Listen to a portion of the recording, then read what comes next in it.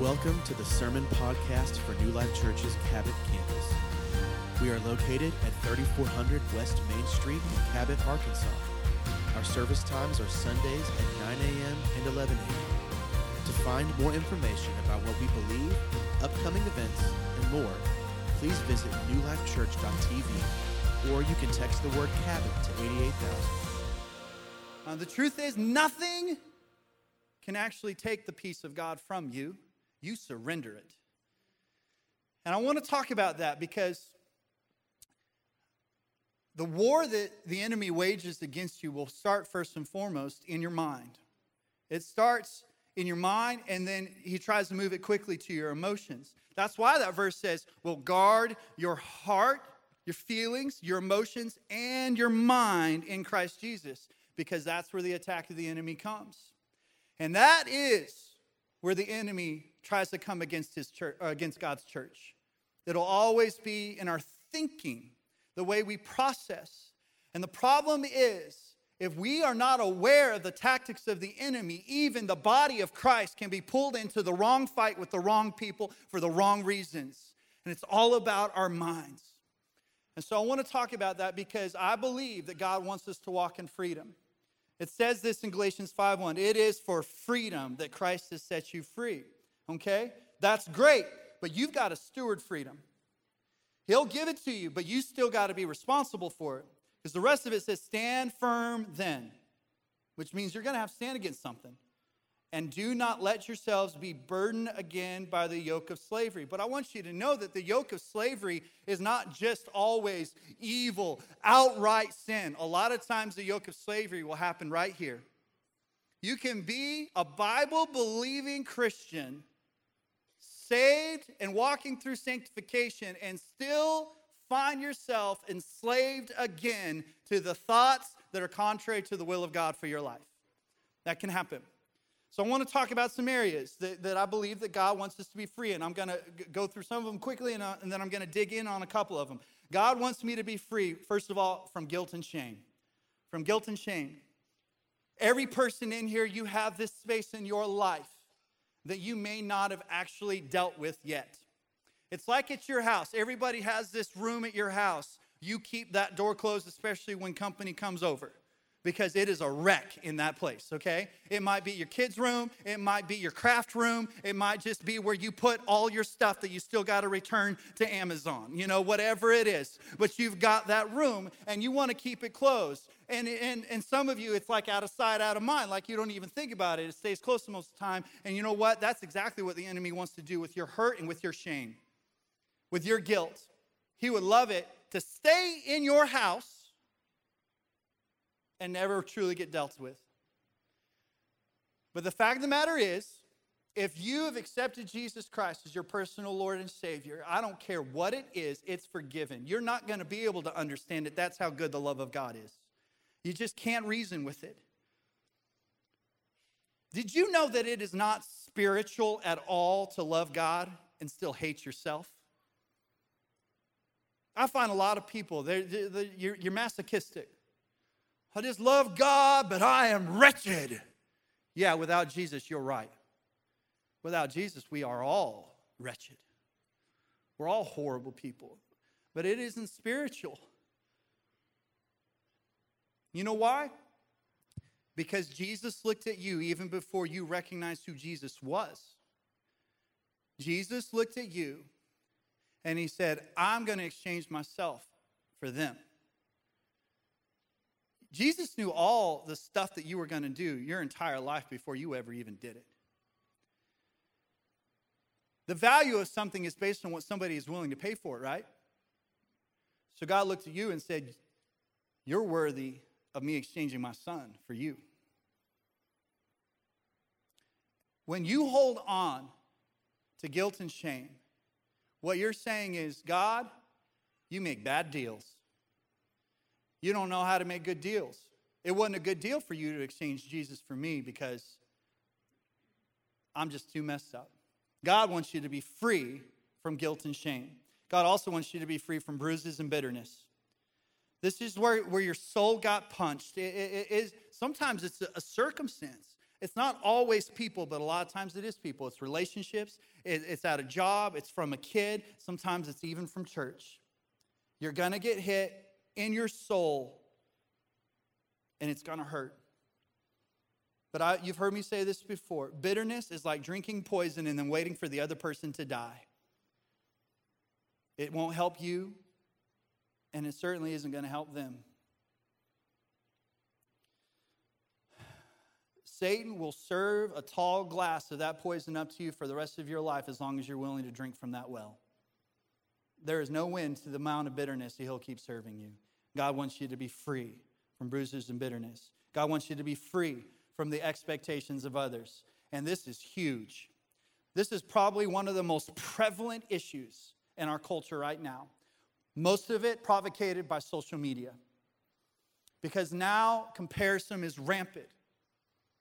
Now we will get on and start scrolling and feel this pressure that we need to be something that we see, that we hear.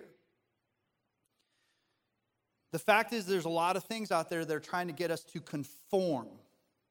And this can happen at job, this can happen with your family, it certainly can happen with friends. And the temptation is to be drawn into the sin of materialism, certainly addictions. Most addictions, when you really look into it, it started with small compromises that were actually centered around the fear of man. That's where they started. The expectations of others. 1 Thessalonians 2:4 says this, we don't aim to please men, but to please God, who knows us through and through. I love Paul was clearly just totally free from this. Like, it didn't affect this brother at all when people had negative things to say about him. One of the greatest relaxing decisions of your life will be when you discover Jesus wants to set you free from the pressure of conforming to other people's expectations. And when you get set free here, man, it simplifies life. I'm not saying that you need to walk around with the mentality of two middle fingers up to the rest of the world. I don't care what anybody thinks or says. No, what happens is when you understand the freedom that comes through Jesus, it changes your filter of how you receive other people's perspectives. But it doesn't always define you. It just helps you receive it so then you can put it through the filter of the Word of God, His standard, and the leading and counsel of the Holy Spirit. And when you have that, then you know whether you take the opinion or you leave it and you move on. That's the freedom we're talking about. I think all of a sudden, when you get to that place, you just realize I'm going to center my life on pleasing the Lord. Because if I center my life on pleasing the Lord, that's really all that matters in life. And if I center my life on that, it's also going to help me navigate how I handle other people's expectations. Did you know not even God can please everybody? He can't. There's a lot of people that reject what God has. Jesus was perfect. Raise your hand if you're perfect. Okay, I'm glad we've got that one down. Jesus was perfect, and he ticked all kinds of people off all the time. I think we need to get to a place where we just say, you know what, God likes me, and I like me. And if you don't like me, stay in your lane, bro. I think the pressures on young people is what's most crazy these days. Every generation has had to face this on one level or another, right? This pressure that we need to be or have or do what everybody else is doing. How many of y'all at one point or another went to your parents and said, but so-and-so's got this, or everybody's doing this? How many of y'all ever heard that before? Everybody, okay? Like I would do this with my parents. How many of y'all, your parents would respond to something like this? Well, if everybody jumped off a cliff, would you? Well, I was a smart aleck. I was like, clearly, if everyone is jumping off of a cliff, they're running from something. And it's scary. So I might, and just hope I land on a few other people to break my fall. If everybody's going to go, I'm just going to let a few other people go first. Then I'll bounce softly on their corpse on the bottom of the cliff. I was a smart aleck. Yeah, softly.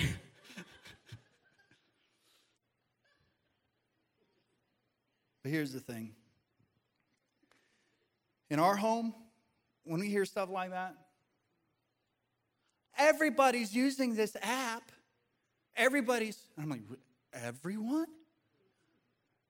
On the whole planet? Well, you're not. So congratulations, you broke the stat. Way to go. I'm so proud of you. 1 in 7 billion are not. And you're the one. We are overachievers in our home, I'll tell you that right now. But Dad, people are going to think I'm weird. I got news for you. People are going to think you're weird anyway. And one of the reasons why they're going to think you're weird is because you're a Bible-believing Bennett. And we are weird people.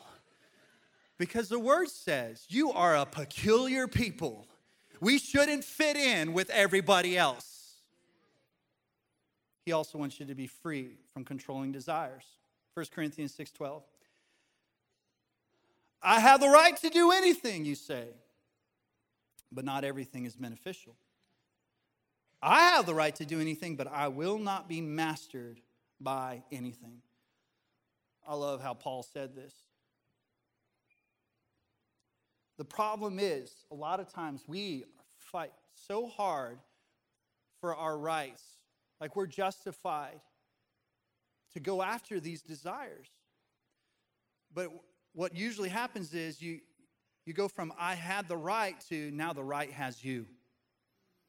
It's controlling you. Because I've heard this phrase so many times, I just can't stop. I just can't get control. So many people's lives out of control. I can't stop eating, drinking, watching pornography. I can't get control of my anger. I can't get into a habit of being healthy or exercising. I can't do it. I can't stop spending money. I'm addicted to it. Whatever it is, you name it. That controlling habit in your life. The philosophy of the world is this. Just do your own thing, and if it feels good, do it. Whatever you want to do, do it. It's your life. You do you. It's my life and my truth. And now truth is relative. I'm sorry, it's not. It's not fluid. It's founded. It's unshakable. But the one thing that I see with this, when someone says, I'm free to go out and live any way that I want to please, the truth is they're not free because they are a slave to their own desires. And being a slave to sin will always lead to emptiness, complete emptiness. But if you live for Christ, He's going to fill you up with good things. But I find that, especially as Americans, I've got rights. Well, if you're defined by being a citizen of this country, you're right. But if you're being defined as a citizen of heaven, the moment that you accepted and took up your cross to follow Jesus, you can't carry anything else. You lay down your rights. You lay them down. And what I find is there are so many people holding on so tightly. Stop white-knuckling your rights so much that you are killing the freedom that Christ wants to give you. Also free from the fear of death. This is huge. I think it's interesting, though, if you name a fear, the progression is this. You name any fear. Why are you afraid of that? Why are you afraid of that? You ask enough questions, you know what it all leads back to? Death. All leads back to death, right? You're afraid of spiders. Still completely irrational to me. Like you're literally going to let something that is a millionth of your mass dictate your actions in life. Okay? Well, I'm pretty sure there's only like one spider on the whole planet that you can actually die from when it bites you, and it's in Australia. So unless you're planning on going to the land down under soon, breathe, relax a little bit, okay? But the fear of tight spaces, the fear of snakes, heights, all those things, what does it go back to? Really, it goes back to, I just don't want to lose my life. Hebrews 2:14 says this, Jesus became like us and shared our human nature. He did this so that through his death he might destroy the devil who has the power over death, and so set free those who were slaves all their lives because of the fear of death. I find that people don't like to talk about death. They don't like to talk about it. Like there's probably never going to be a life group that talks about death. Like, hey, what's your life group about? Oh, it's about death. It's called You're Dead to Me. And we're just going to discuss that. They're not probably going to get a lot of sign-ups because people don't like to talk about death. I don't mind talking about it because I know where I'm going. The worst thing that could ever happen to me is actually the best thing that could ever happen to me. That's just the facts. When I talk about this, talk around people and they don't like it, man, I've seen people's breathing get off, like they start sweating immediately. Look, here's the deal. I don't know, we're probably all on the same page with this. I would rather be raptured. How many of y'all up for that? Okay, well, I hope you're up for it and I hope you're ready for it because it could happen pretty much any time, okay?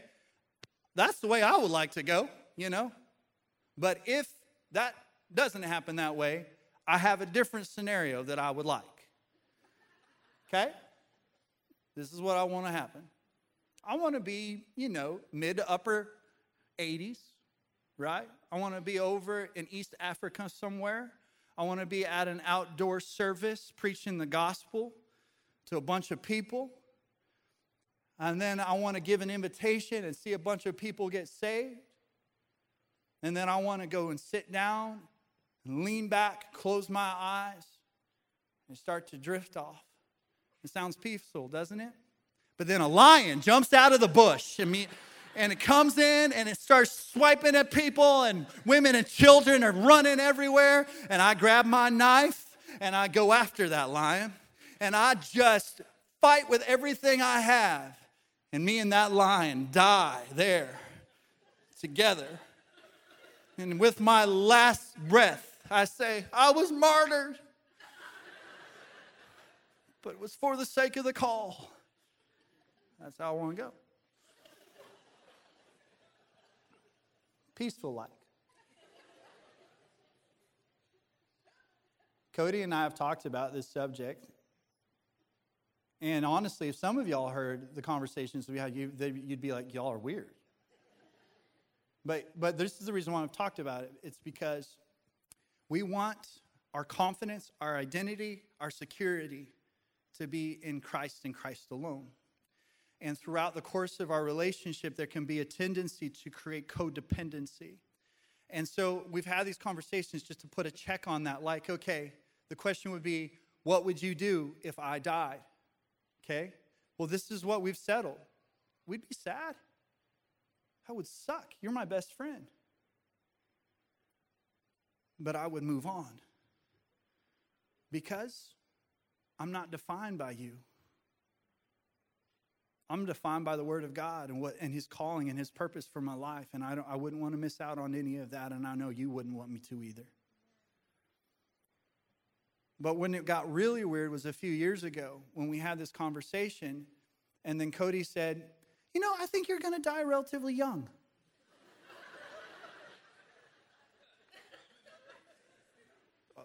Really? How young? Like next year? I don't know. I just feel like you're just going to die younger. And I'm like, okay. She's like, definitely before me. I'm like, okay. And I just kind of prayed through it, And a couple of days later, she calls me and said, hey, I want to let you know I made an appointment to get some life insurance. Okay, how many of y'all would be a little concerned, right? Like for a while, you pull out of the driveway, you're like, okay, I think the brakes are working all the way. Seems that. It's the one time I'm like, I hope she doesn't have a prophetic gifting. I really hope she doesn't. But people are afraid of it. Why? I don't know.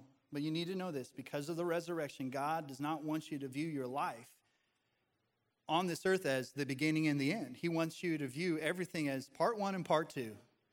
Part one is here. And we do everything we can to prepare ourselves and as many people around us for the ultimate eternity, part two. But that's what it really matters. 1 Corinthians 5:54, death has been swallowed up in victory. Where, O death, is your victory? Where, O death, is your sting? Man. So how do you walk in freedom in these areas? In Genesis and in Revelation, it talks about the tree of life. The tree of life. And it's in the middle too. It's in Proverbs. It's in the New Testament. But this is kind of the foundation of our faith. This is where this all started, in the very beginning. And I'm not going to read through all the scripture. But in the very beginning, God creates everything. He creates a garden. He puts Adam and Eve in it. And he says, live, be fruitful, multiply. You can eat from any tree, but you can't eat from the tree in the middle of the garden, because that tree is the tree of the knowledge of good and evil. There's a tree of life. Eat from that as much as you possibly can. But there's the tree of the knowledge of good and evil. Don't even touch it. Okay? So this is what it says in Genesis 3. It says, now the serpent was more crafty than any of the other wild animals that the Lord had made. And he said to the woman, did God really say? And that is the tactic he still uses today. Did God really say that? Is that really still true? Did God really say that Jesus is the only way to the Father? Aren't there many ways to heaven? Is the Word of God still totally relevant and true? Or is it kind of old and outdated and we need to think of some new ways to interpret it? Did God really say? He still does that today. So what does he do? He tempts Eve, and Eve looks at it, and because it looked good, and the enemy convinced her that it was good for wisdom. Okay, you have to know that usually when the enemy comes at you, he's not tempting you with something evil. Just like obviously evil.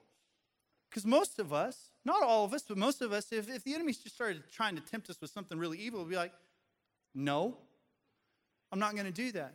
Usually what the enemy tries to do is he tries to tempt you with something that is good but isn't God, so that you can be in bondage to what is good that you got the wrong way. That's what he does. That's when you become a slave to it. So here's the deal. You can have a lot of knowledge of good and evil, but if it's not submitted to the Spirit of God, it'll hold you in bondage. And any person can be susceptible to this, even a believer can be susceptible to this. So when the woman saw the fruit that was good, pleasing to the eye, desirable for gaining wisdom, she took it, she ate it, and then she also gave to her husband who was there with her. Don't skip over that. Adam's watching this whole thing happen. What a bonehead. Okay, I'm just going to throw something out there. I'm not saying that this is scripture or not, but I look at that and I said, Adam's sin, even before Eve gave him the fruit. Why? Because he let the fear of what she thought be more important than the fear of God to say something about it. We can't do that. We can't allow the people that we love to compromise because we're more worried about hurting their feelings than holding them accountable to the truth of who God's called them to be. So what are these trees like? What's the difference? Well, one, the tree of the knowledge of good and evil focuses on what you do. What you do. You got to do good things. So reading the Bible, when you're in this tree, you read not for what's important, not for what God's trying to communicate to you, but you read it for how much you can read. I read 10 chapters in the Bible. You can feel good about yourself and totally miss the point. Or prayer. It's not about how rich or real or transparent or powerful it is. It's about how long. I prayed until I got arthritis in my knees. And when you're in that place, this is where you start sizing yourself up spiritually and comparing yourself spiritually to other people. Man, I don't drink or cuss or chew or hang out with Alabama girls that do. I'm a good Christian. I just picked a state. It could be anywhere. I'm no offense. except to Alabama fans. I mean, all the offense in the world to Alabama. But the other focuses on what Jesus has already done. That's the tree of life. And when you read the Bible through the tree of life, you're always looking for the person of Jesus. How can I find Jesus? How can I see God's plan to restore? And I'm telling you, when you start reading the Bible that way, through that lens, you will read yourself free. I don't care what you've been in bondage to. John 5:39. You study the scriptures. He's talking to religious people. You study the scriptures diligently because you think that in them you have eternal life.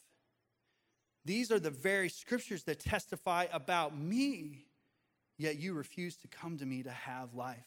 You see how you can read the word and know the word, but miss the point? It's the difference between the tree of the knowledge of good and evil and the tree of life. When I come to Jesus, and not make it all about knowledge, but just come to get closer to Jesus when I read the scripture, you'll find real change there. One of those trees focuses on getting God's approval. That's the tree of the knowledge of good and evil. You know, people all over the country, depending on where you were raised, you might have a different God picture. Like if you're West Coast God picture might be like he's like a hippie, like a Santa Claus that just gives you whatever you want. If you're from the Northeast, it's like this tired, wore-out, hard-of-hearing grandpa. That's who God is. From the South, he's General Patton. He can't wait to bark orders at you, and he's mad at you all the time. Well, when you live in the wrong tree, you're going to have the wrong God picture. You think that you're constantly working to try to get his approval, and you just have to know God's already been sitting in heaven before you ever took one breath, smiling down on you with full love and acceptance. He wants you to get saved. There's only one way that you can, and that's through understanding what his son Jesus did for you on the cross, believing in that, accepting it, and surrendering to it. But he's always loved you. He's always loved you. He's always smiled down on you. And that's the other one. The other one focuses on receiving the love of God. It's just receiving it. I don't know if this ever happened to you. It's happened to me where I've messed up in the middle of the week, and because I messed up when I came in to worship God, I didn't feel like I could in freedom. You mess up and you feel like, man, I've just got to earn my way back to God. But right now, man, I don't feel like I can sing that loud. I can't clap. I can't raise my hands. No, I got to be miserable for a little bit and try to get back into receiving God's love. But Romans 5:8 says this, but God demonstrates his own love for us in this, that while we were still sinners, Christ died for us. God didn't wait for you to change so he could start loving you. He loves you so that you can change. There's a big difference. The knowledge of good and evil focuses on the external duty. The external duty of being a Christian. Well, I don't really want to do his will, but I've surrendered to the call. So, I hate my life, but that's what God requireth of me. Or for me, I could say, man, I could have been really successful, but God called me to be a pastor. So, I guess I just won't be. I don't do this for any other reason than it is the greatest honor and privilege that God has ever allowed me to do. They had this lady come to one of our pastors one time. She came up, she asked this question, have you taken the vow of poverty? And he's like, what is that? She's like, I just have a strong, firm conviction that every preacher, every pastor should take a vow of poverty. Meaning, pastors should pretty much be broke their whole lives. And I love how this pastor answered. He's like, well, here at New Life, we believe that because of Jesus, we are all called into the priesthood. Every member is a minister. So, ma'am, have you taken the vow of poverty? And she never came back to church. So, I want you to know I'm so honored to do what I do. I don't deserve it. I was never the most qualified person, capable person. It is not because I'm perfect. It's not because of any other reason than the grace of God. He allows me to do this. I don't know why He called me. But you need to know this. I'm completely confident He called me. And I am not surrendering that calling for anything or anyone. And I don't care what lie the enemy wants to try to cook up, to throw it my way, to get me discouraged and cause me to bail out on what God's called me to do. I am not doing it. I will hit the tape. I will finish the race in Jesus' name. And I'm not going to do it because I'm strong. That's not going to be because I'm the most godly person around. No, it's going to happen because I know I'm not the most godly person around, and I need the Holy Spirit. I need His grace. I need His love. I need His forgiveness. And by His grace, I've just stepped into a firm, confident identity in Christ and Christ alone. And that's what He wants for you to do too. One focuses on the external duty. The other one focuses on internal desire. 1 John 5:3. In fact, this love for God, to keep His commands, and His commands are not burdensome. In other words, I don't have to, I get to. I get to. He loved me. And this is so big for you because change from the inside out, that internal work, will turn into external fruit. It just happens. How do I create that internal desire? At the risk of sounding cliche, you got to fall in love with Jesus. Fall more in love with Jesus. I'll give you an example. I love Cody. I love my wife a lot.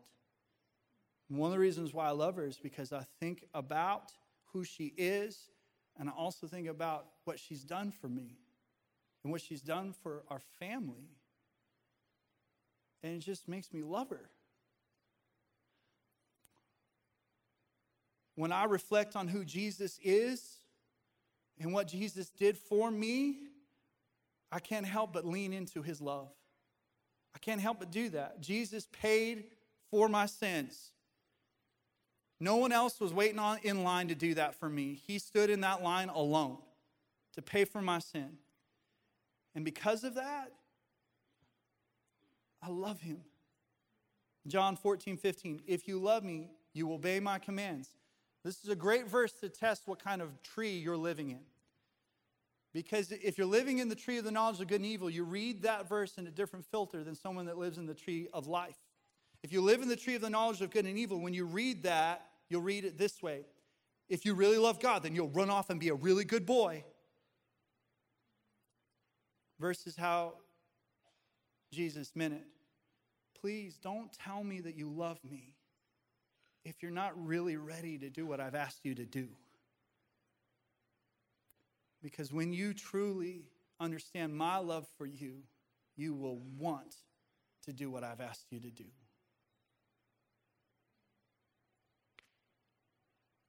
I don't go around trying to prove my love to Cody by not cheating on her. Like, I don't wake up and slap myself in the face like, don't cheat on Cody today. Don't cheat on her. Come on, I got to prove that I love her. No. I love her. We are in love.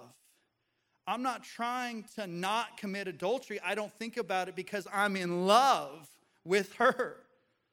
Plus, she's a really good shot with my Glock. And then it's a little scary.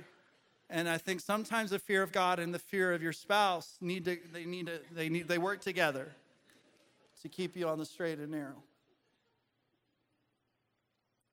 You've got to get the love right because love ignites will. And then obedience will always follow. It's a byproduct. But you got to get your mind right. A lot of times, we're like monkeys swinging from one tree to the next. On any given day, some social media post could get you right back into the tree of the knowledge of good and evil and take you right out of the tree of life. God wants you to camp out, build a tree house, settle down, find your place in the tree of life. Amen? Let's close our eyes, bow our heads. As I was speaking, you might have been identifying man, I really have spent the majority of my life, maybe my whole life, and maybe even a majority of your Christian life living in the tree of the knowledge of good and evil. And you might have, even by the leading of the Spirit, recognized it because that is pretty much all you've ever done, that you may have never truly surrendered to the love of Jesus. You never truly surrendered to his grace and his mercy. Like from the very beginning, you just approached it with, okay, well, I've got a lot of things that I need to do, and if I do all those things, then maybe I can pay my way into Christ's love. Maybe I can pay my way into acceptance.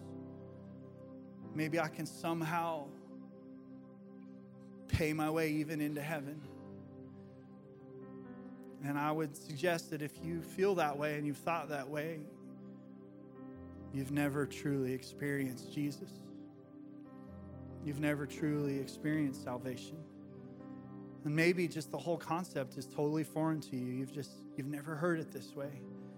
Maybe from the outside looking in, you thought, man, Christians, man, it seems like a lot of rules. It seems like it. And I'm sorry that was the perception. The fact of the matter is, as Christ followers, it's for freedom that we've been set free. It's because we just can't understand it, but we just accepted that he loves us. And if you're here and you've never done that, you've never surrendered your life, confessed yourself as a broke, lost person without him, I want to give you a chance to do that. Or maybe you did, but you have not been living anywhere close to a real relationship with his presence. If you're here in this place, you know you need to come to him. You need to surrender to him as your Lord and Savior. No one's going to be looking around. I want to ask you, would you be willing, as a sign of your faith in action, to admit it?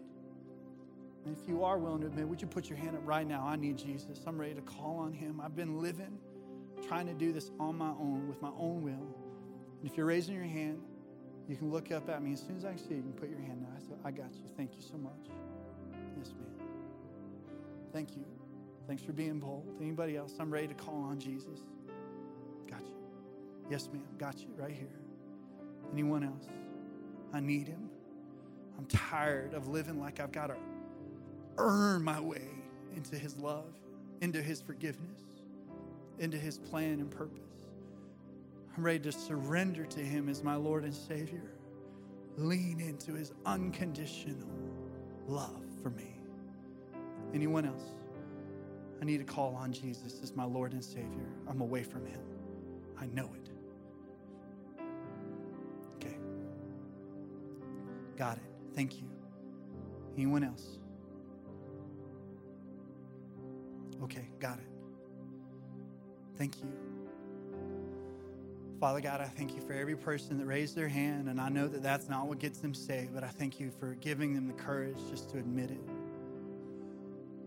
Admit it to a brother in Christ who had to admit it for myself. And I thank you for meeting with him. We're just going to start this journey with the Lord by having an honest conversation and say this. Say, Jesus, I need you. I'm a sinner. And I believe that even while I've been a sinner, even while I was still lost, that you loved me and you gave your life for me. Thank you for dying on the cross for my sin. I ask for your forgiveness. I believe that you rose from the grave. You defeated sin and death. And because of that, I can live out a life full of purpose. And not just for this lifetime, but something that's going to impact eternity. Help me to understand what that means by the standard of your word, the leading of your Holy Spirit. Help me to be connected with believers to believe what I believe so I can be strengthened, encouraged, and grow in you. I surrender my life to you, Jesus. Come, be Lord. I lean into your love. Thank you. Father, for all of us, help us. Help us, God. We live in an information era. It floods at us every day. But you've given us a great counselor that'll help us be able to see the difference between what is right and what is wrong. The things that would feed our flesh and bait us into divisive thinking and words and actions versus the things that build your kingdom and bring you glory. Thank you, Holy Spirit, that you do that. Thank you that we have the uncompromising standard, the irrevocable truth in the standard of the Word of God. Thank you that we have that. God, help us to stay in the tree of life. Help us. We need you. We surrender anything, any one of those areas, God, that we need freedom in. We surrender them to you. And God, I pray that even during this next song, as we worship you, if there's anybody that just needs to confess it, if it's the fear of death, it's the fear of man and their approval, or whatever it is, that they would just come and get prayed for and lay it here at the altar. If nothing else, meet them where they're at. We love you, Lord. Thank you for loving us. In Jesus' name.